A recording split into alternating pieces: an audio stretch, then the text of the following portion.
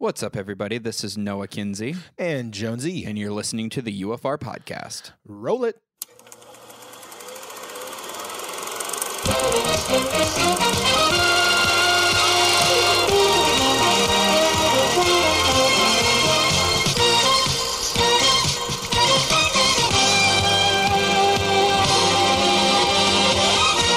Hey, everybody, and welcome to episode 56 of Upon Further Review. Ow, ow, ow, ow. Today, we're going to be talking about that 1974 Mel Brooks classic, Young Frankenstein. I'm really excited about this. Yeah? I'm really excited. Like on a scale of 1 to 10. 10. Really? Almost 11. Damn. I'm excited. Damn, boy. So what did you think of this? Have you seen it before? What are your thoughts? So I've watched a lot of Mel Brooks movies, Uh-huh. but I have not seen Blazing Saddles. Okay. And I have not seen this particular movie. So this is my first time watching it. Wow. What'd you think? I passed out the first 30 minutes of it, and then I had to rewatch it twice just to finish it. Really? I did. Wow. I did. It's tough too because I like Mel Brooks movies, you know? Uh-huh. Like I'm a fan. Well, like, what ones are you a fan of? Because you haven't seen Blazing Saddles or Young Frankenstein, which are like the ones he's most known for. Right. And then when I got introduced to Mel Brooks, it was mainly with Robin Hood Men in Tights. My favorite, but that's Right. way more goofy, way more Right. So I spoofy. did. Well, and the funny part is the pacing's different. Oh, totally. Obviously. What else? Dracula, Dead and Loving It. Awesome. With Leslie Nielsen. Spaceballs. Uh-huh. Those were the main ones that I got introduced to him Yeah, with. and those are very different than his earlier stuff. And that's when I kind of found out, especially watching Young Frankenstein, Uh-huh. right? Frankenstein? So, Frankenstein. Froderick. So I don't know, man. It was tough for me to kind of get through. I think for me it was mainly because of the pacing. Okay. Now understand this. Like I'm not a huge, and you know what, guys out in podcast land, if you guys hear this, don't give me shit. Or you know what, fuck you, give me shit, whatever. I'm not a big fan of the Monty Pythons either. Okay. I can't get it. I like can't the get show into better than those. the movies. I don't even. My friends are all like, "Oh my god, you don't like Monty Python? You're absolutely ridiculous." I'm like, I like a lot of things. I just the timing and the pacing within that it just doesn't sit very well with Sure. me. The closest like European style humor that I can watch is like the Shaun of the Dead. You know, Yeah. those types of movies. The Coronado pacing trilogy. The pacing's totally different. Sure. I cannot get into British type of humor.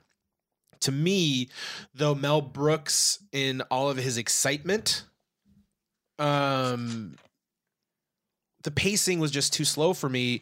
Knowing what Well, you're used to the fast pace of the other of three the other that you mentioned. stuff that I did, Because those are like jokes on top of jokes exactly, on top of references. and the story moves really flawlessly. Yeah. You know, like it's like boom, boom, boom, boom, boom. Uh-huh. This one, you know, they're long sweeping sequences. You know, the whole classroom scene. Though I will tell you, I thought they were constructed really well. Uh-huh. I enjoyed watching them from what they were. I just felt I'm waiting for them to get to the next point. Gotcha. You know what I'm saying? Yeah. So, but it sounds like you fucking love this movie. I do. If I had a dick, it'd be in your mouth right now. Pretty much. Sweet. And What it'd is it be- about this movie with that you like so Frankenstein, much? You know, it'd be a big one. Oh, jeez. Although I did like the punchline at the very end of this Yeah. movie because I love a good dick joke. Yeah.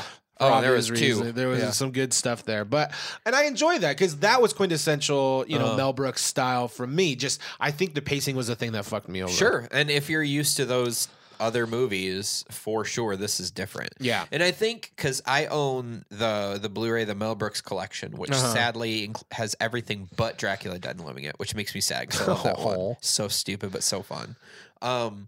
So you can see all the slower pace, the history of the world, part 1, high anxiety, the something chairs, 7 chairs. I don't really remember what that's called, but that was based on an old fable.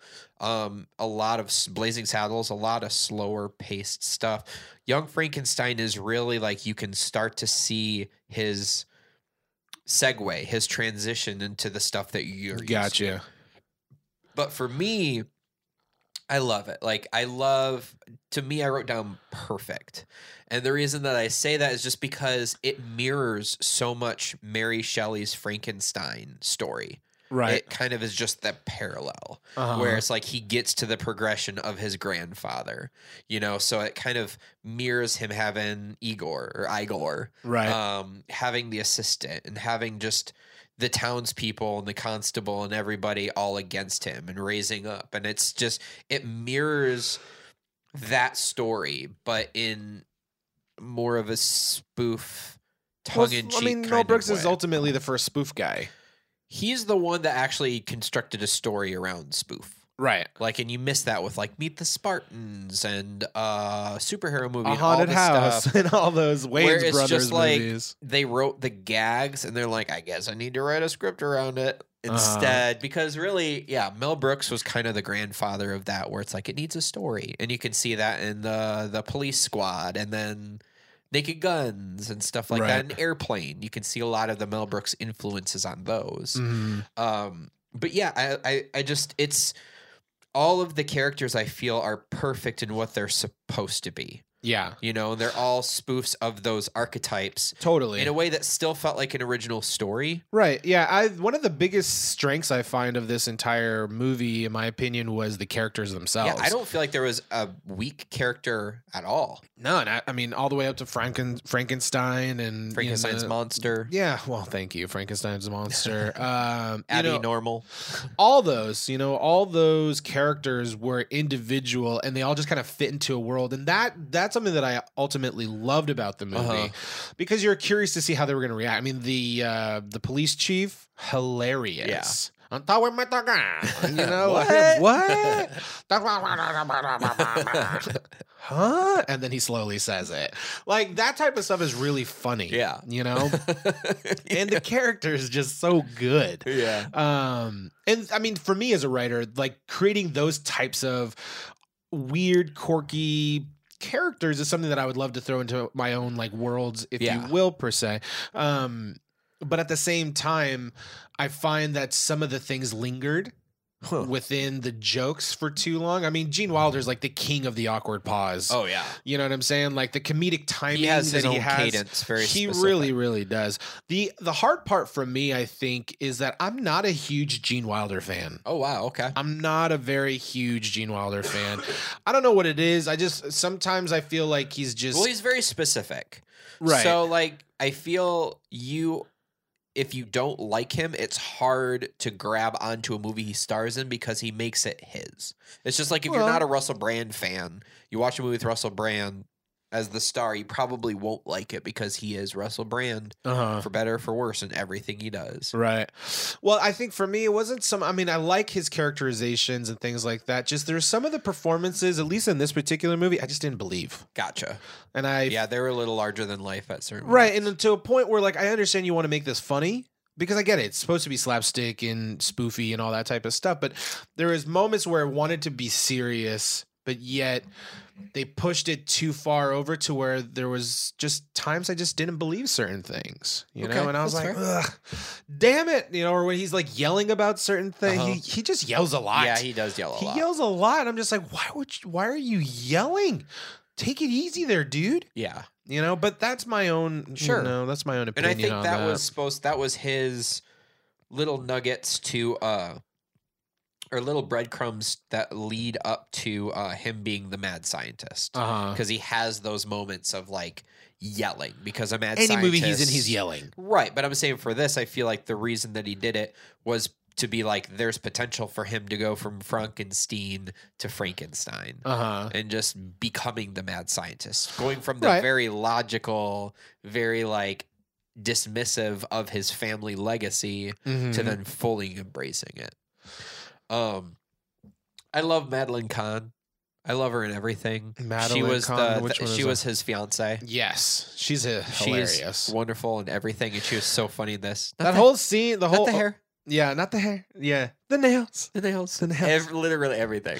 Yeah, I love those. I mean, the thing that Mel Brooks does extremely well is he plays these little scenes so beautifully, because they all feel like stage performances, in my opinion. So it's almost like a vaudevillian type of stage act, Yeah. especially, when we get introduced to his fiance or his financier, and him, before he leaves on the train. Like that whole moment was just hilarious. Yeah, and You it know what I also mean? plants in your mind that you rooting for him and his assistant to get together because Right. they're really not right for each other. Him and Madeline Kahn Right, really aren't right for each other. He wants to be affectionate. She wants nothing of it. right. And so it's like now there's this gorgeous assistant who like nice knockers. Oh, thank you, doctor. But see, though, that moment right there, that's what I'm saying. Like some of those little key like jokes, like they're knocking on the door. And he goes, "Nice knockers," and she goes, "Oh, thank you." I was just like, my wife and I both were like, "Really, I thought that's funny. really that? Oh, all right, okay, Mel Brooks, I'll give you that freebie." And the werewolf, Yeah, their wolf, their castle. yeah. Why are See, you talking like that? I thought that's how we were talking. right. Yeah, little things like that. Or But you also, if you notice, you also have a signature Mel Brooks gag of the walk this way. Like there's that in Robin Hood Men in Tights where it's like walk this way and then they all like swish for the sheriff of Nottingham. They'll do the swish and then just prance away. Had it here when Igor picks him up from the train station. right, and which gives they him almost cut, by the and way. gives him the cane. Oh yeah? Yeah, they were gonna cut that out, but in an early screening that Mel Brooks did with an audience, they laughed at it. So he was like, "All right, I guess I'll just keep it in there." So that was a scene that was actually gonna get kicked out. Interesting. I thought so too. Yeah. I could take it or leave it. I mean, it's just signature him. Yeah, Because like he has that in a lot of his stuff where he just thinks like, hey, if it ain't broke, don't fix it. So I'm gonna add it to like everything. So I thought that was interesting because I didn't really notice it the first time I saw it. You know what I always thought was just like Hitchcock. He always makes a cameo in most of his in all of his movies.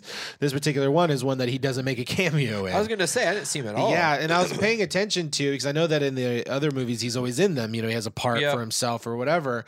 But I guess Gene Wilder told him that he doesn't. He said, if we're going to make this movie, you cannot have a part in it because it'll take away from the illusion of the Frankenstein and all that type of stuff. Well, because he's such a big character, right? And they kind of played it off of Mary Shelley's Frankenstein. Where would he have fit in, into that overall type of that atmosphere? So Mel Brooks said, all right, fine, whatever. But he also made audible cameos, so like the cat that gets stuck by the dart and things like those are his little voices. He's like, damn it, Gene, I'm gonna be in this. I'm gonna be in this somehow. So I thought that was kind of interesting. Yeah, the scenes I think are really fun. My favorite character out of everybody was the chief of police and and Igor. Those two are hilarious to me. The other thing too that I thought was really fun. Aerosmith they came up with the "Walk This Way" song based on that scene from Young Frankenstein. Did they really? Yeah, that's pretty fucking funny. The Frauer Bluch. Yeah. That lady I thought was awesome. Clarice Leachman. Yeah, dude. Like I was like, what? I've seen that lady in so many other movies. She's so young in this one, but I thought her character was really funny too. But I mean, I get it. I understand it. Is it to me? I don't know if it's a perfect fucking movie though. I think it is when it comes to like a script because the characters were all archetypes for Mary Shelley, but yet weren't just there to just necessarily provide jokes or just be the archetypes. Like they all were functional within the story, which I think is in a lot of spoof movies. You just have those people because it's like, oh yeah, because in the real version they're such and such. This way it's like, no, they actually serve a purpose. They do something. I love that they generated electricity from a kite. Yeah, I thought that's pretty funny. Pretty funny. Yeah. And even like the Frau Bruja, she was the one to get Dr. Frankenstein downstairs. She enticed him with the music and all the stuff to get him down there. Yes. So I love her. I mean, from a plot to plot point, yes. Plot wise, I think it, again, character, plot, things like that, I thought did pretty decently. I think the hard part for me is like Frankenstein horrors types genre stuff, I don't really care too much about. Sure. You know, I've seen tons of remakes of Frankenstein and all that stuff. To be honest with you, I like Frankenstein as a character. I mean, I've read Mary Shelley's Frankenstein and it's all those types fascinating. of stuff, you know, which she wrote when she was 16. Oh, wow. Yeah, she did it for a contest and ended up killing it And that stood the at test of time. 16. Yeah. And I, you know, and Way to make me not feel accomplished.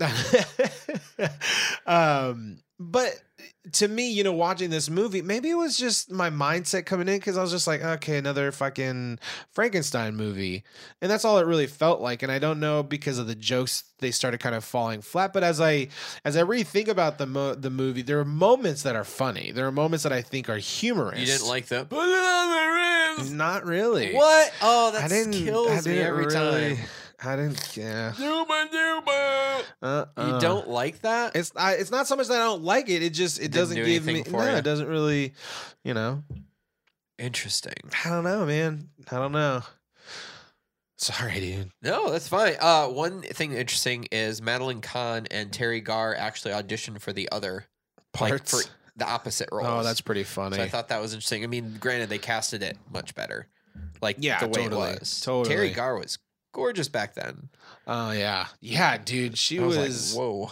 I looked her up. I looked her up to what she looks like now. I was like, wow, wow, Yeah. and not like a hubba hubba wow, like a honk honk wow. That's so funny. One thing I didn't realize until watching it this time was I did not know, and I've seen this a dozen times at least. I didn't know Gene Hackman was a blind guy. For some reason, I didn't recognize him the first time dude, I saw it. I caught him right away. Yeah, but this time I'm like, wait a second. I thought it was really Is funny. that- His espresso line was improvised. They. That's why they did the blackout so fast, 'cause everyone was quickly. laughing. Yeah, I heard about that. I thought that was pretty interesting too. One thing I want to mention is like how long was Frankenstein dead before they found the body? Because when they opened up the casket, he was like skeleton. So I'm like, damn, he just died? I don't think so. Well, I mean, Did they they did dig him show up? they did show the sign, right? Like when he first comes down into the cellar, it says like 10-year-old or Yeah. 5-year-olds dead 5 years, dead 3 years, dead 1 year. But I mean, Frankenstein himself. Right. So my assumption is if we look at dead he was and how dead the faces were on there, maybe 5. You know, interesting though, why would they wait that long to bring him the inheritance, I wonder? I don't know. Actually, I don't know. There was a whole scene. There was a whole scene that they had with the other people that were getting the inheritance of Frankenstein and Dr. Frankenstein, and they cut that whole part out. They did a whole scene with all that. That might explain some of that stuff, but Mel Brooks didn't feel that it was necessary, so No. they kind of kept was it out. good to be concise this way because it makes him more like it helps with him being reluctant. Like, Yeah, but I mean, even still, to your question though, I mean, it doesn't really. Who cares? Who cares how long Yeah. in between? I don't know. That's not really the point. All we know is that they just got to He's get dead. there. He's dead. My question, I guess, would be like, why now? right, Right? Yeah. Like, well, why all of a sudden? yeah. Because the town's been quiet and somebody needs to stir up some shit. All right. Well, I The can only get thing behind I that. didn't necessarily know is why was he coming to the castle. They didn't really necessarily make it clear. I would assume to sort out all the things, but they Uh-huh. never necessarily clarified. It just seems like he got everything. yeah, They're like, you have a fucking castle yeah. with all the people that work here But for you. it wasn't really clear whether he was moving there or whether he was just going there to pick up some stuff because he got an assistant. Where I'm like, why does Well, he the need an assistant was assistant? already bought or already hired before. Yeah. Remember, because Igor picked her up. But yeah, exactly. So it's like it wasn't really clear why he would need an assistant. Yeah. Yeah, I don't know. Maybe just to kind of keep it to canon. I don't know. Well, for sure, but I mean, for this narratively, it's like why Yeah, it just he's not seems- expecting to do experiments, or he doesn't. Well, and know. that's the interesting thing. I think for me too, like the arc of the character, he was so against it in the very beginning, and he's transitioned so quickly into Dr. Frankenstein. well, when he saw it was possible, he is a scientist, and when he thought it might be possible to bring a man back to life and to have that power, then he was just like, why not? Why not Yeah, I mean, experiment? to me, it was too quick of a transition. You know, I mean, it's obviously a movie; it's an hour and a half or whatever. So Right. you got to move rather quickly. But that opening scene when we first get introduced him, he's so angry. He's Yeah. like, "No, it's not." Stabs it's- himself with the scalpel. Basically, he's that frustrated over. Which I like how they're already kind of making him seem crazy in that moment himself. Obviously, he stabs himself, right? Like he's already kind of a mad scientist when he has all of his conviction. But at the same time, I feel like it was like, oh, the books say it can be done. All of a sudden, everything that he just screamed out to the high heavens was wrong, and his ego was completely like, all right, well, let's try it out. I You don't know know. what I I'm feel like his ego is the reason that he tried it out in the first place. He's like, I can achieve what my grandfather did, or at least tried to do. Yeah, trust me, I get that, but I don't You know just didn't if buy it. I didn't buy it, Which is fine. I mean, part of having a spoof is it constantly is winking at you. Yeah, this one is very much like there was a moment, and then it was like, wink. Well, all of them have to. I mean, spoof movies really have to be like, I mean, not as, once again, like Meet the Spartans, a superhero movie where it's like looking at the camera. Because in this movie, blah, blah, blah, like instead it's kind of like, you know what we're talking about, right? You know, there's always that self-awareness of giving the audience a second to like remember what they're referring to. Mm-hmm. Because you just have that in spoof. So with spoof movies, I don't grade them the same way I do our serious movies. Because, you know, they're not. They're they're just to be fun. intentionally, comedy. They're intentionally there. But I thought it was a really good story that was a parallel with Mary Shelley's story. And I love his way of trying to appease the people by showing that it's a gentle creature, you know. And I love that the way that they showed Frankenstein's monster to not be evil, like playing with a little kid, you know, even spending time with the blind guy and putting up with I love when he was pouring him the soup right into his lap, you know, and then breaking his glass and things like that. Yeah, that was pretty funny. So I thought, I don't know. I thought it hit all the beats that it was supposed to hit for that story. But I do agree that it's not as quite fast paced as Mel Brooks' later films. And for me, actually, I've watched Spaceballs like 30 times. And the last time I watched it, I didn't laugh at all because I felt like there was too many jokey jokes that I've heard before. So it's like the punchlines. Well, after 30 times, dude. No, I know. Yeah, and that's it. But I feel like with this one, because there was an actual story, this is one that I could watch often because it's not just constantly like searching for the joke to then do like ba-doom-tsh. Like See, that's where I disagree, man. I feel like this whole movie, that's what it was. This whole movie was them fishing for jokes just to get that quick laugh in. you feel like the script is written around jokes? Oh yeah. Oh, see, I don't think that at all. I mean, easy enough with the knockers joke. I mean, like things like that happen throughout the entire film.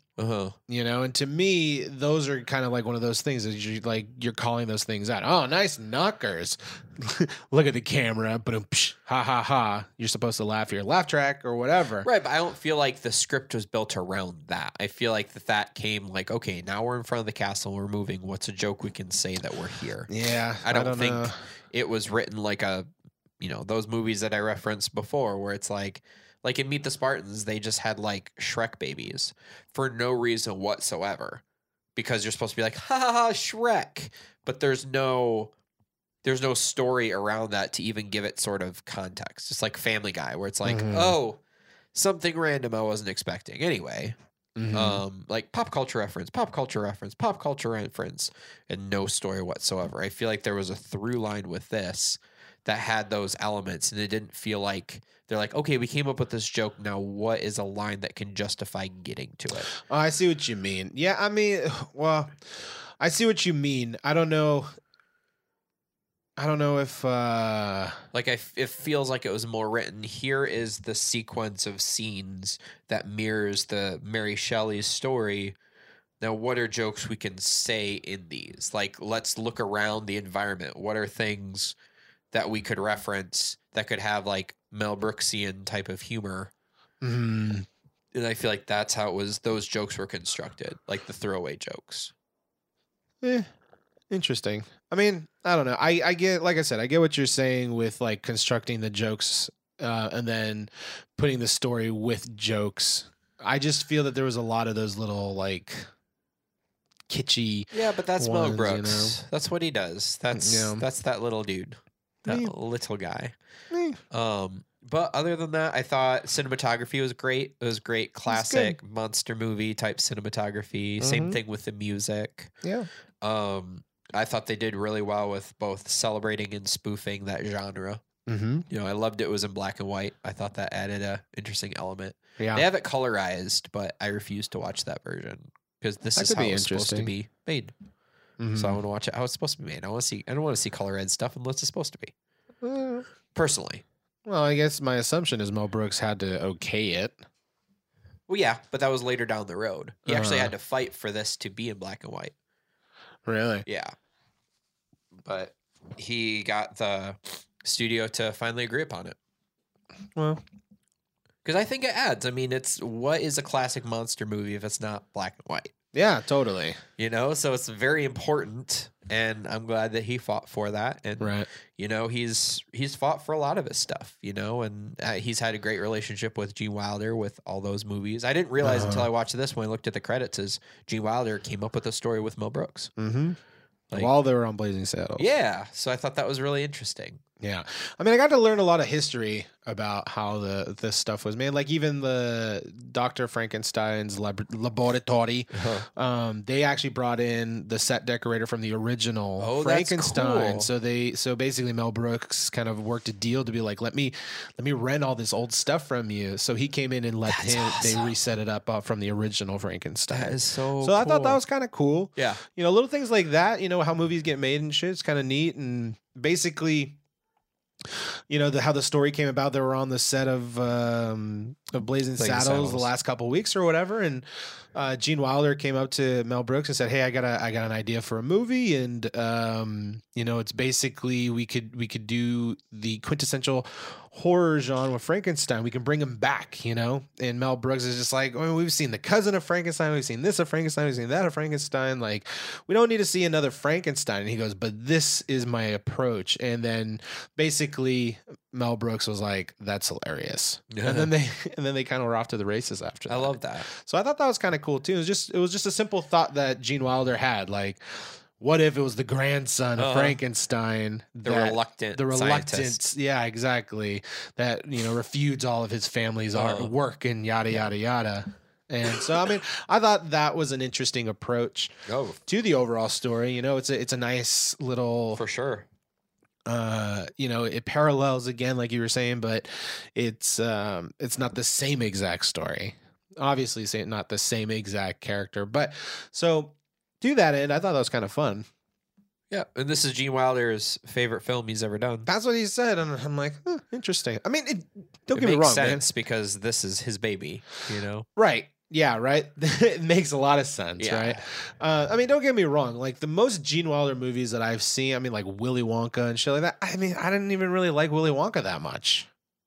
So maybe I'm just not a huge fan. He has a signature to his style, so maybe if you don't like it, yeah, it's gonna be tough for me to get around it. Although I like See No Evil, Speak No Evil. Yeah, it's good. Which I thought was hilarious, but mainly because I really love Richard Pryor. Yeah, yeah. So it could just be my taste. So I don't know, but does it deserve to be one of the best movies ever made on like the top 100? Like, I don't think so. I think it deserves to be in the best comedy. I can see it on a list in the comedy. I'm like, would it be on my top 100 best comedies? Probably, because I don't got a lot, but you know, it's a fun study in scene and character. Sure. If anything, I think that's what I really loved. That's what I really gleaned from this is like, how do you create very unique characters with very clear voices and quirks that are all different, and how do they all work together and all work together symbiotically throughout a film? And so I learned a lot from that perspective on this. Nice. So that's all I have. That's all I got too, man. I mean, it's worth seeing. Don't get me wrong. It's worth seeing. I love it. I highly recommend it. Go see it. Jonesy just says, see it. Yeah, just go see it, man. He doesn't as highly recommend it. But. Yeah. If it's on, go for it. But this isn't something like, I guess it's tough because a lot of the movies that we've seen so far, like I will go out of my way to go watch. Uh-huh. Young Frankenstein isn't one of those movies that I'm like, I want to watch a comedy. I want to watch something really fun. Young Frankenstein. It's not one of those for me. You know what I mean? Yeah. So, yeah. But it's just like any good cinema. It is there. It's good. Yeah. It's shot well. It's, those types of things. So it's worth watching. Nice. So if you haven't, go see it. Yeah. And if you have seen it, go watch it again. There we go. Yeah. So what's making you hard this week? So it's a new year, right? 2017. We survived it. Barely. Finally, 2016. By the skin of our teeth. It's really funny, by the way. So, it'll be, this will be released, a week or whatever after the new year or whatnot. But, how apropos is it to bring in or end 2016 with that Mariah Carey butchery, the voice performance malfunction, the Oh, vocal God. track malfunction. It was so funny because we were watching that and I was just laughing so hard because she's basically bringing in the ball dropping, the last moments of 2016.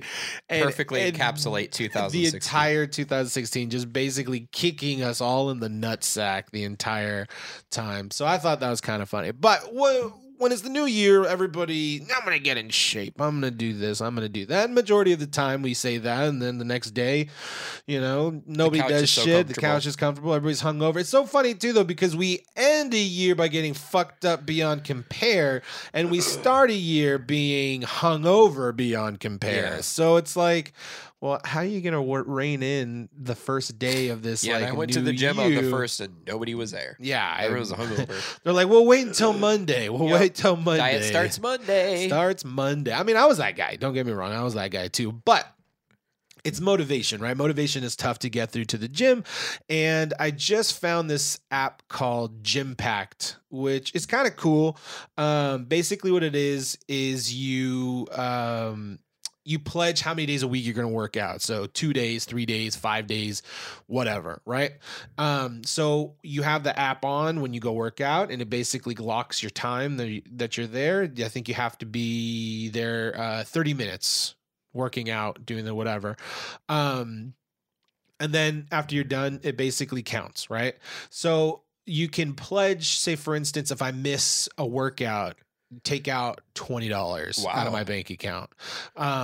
If I miss for every day that I don't go. So if for me, I start at 3 days. So if I don't make 3 days working out this week, it's going to take $50 out of my bank account. Holy crap. Right. So Keeps you accountable. it really does. And that's what I really liked about this Gym Pact. And the cool part is at the end of the week, they take all the people that made their packs or didn't make their packs and all their pledges. So it could be $500. It could be $10,000. It depends on how many people are using it within that month. If they didn't make their pact, then they take that amount of money and then they divvy it out to everybody that did make their pact. Okay. So, my buddy was using it and he made like $65 last year just on going to the gym for showing up. And sometimes it's like 45 cents, sometimes it's $1, sometimes it's Free money. 10 cents or whatever. But every time you make your week, you'll get something as a reward to keep going, which I thought was really fucking cool. So I'm starting that this week and I put in 3 days. I start my working out tomorrow. And I thought it was, it's a nice way to have accountability. So if anybody's out there really struggling to get to the gym, I mean, nobody likes to pay for a gym membership and then pay extra on top of that.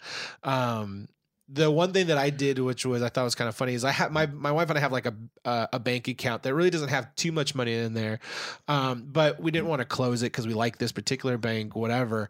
But I have like, I don't know, just the bare minimum to keep it open at that bank.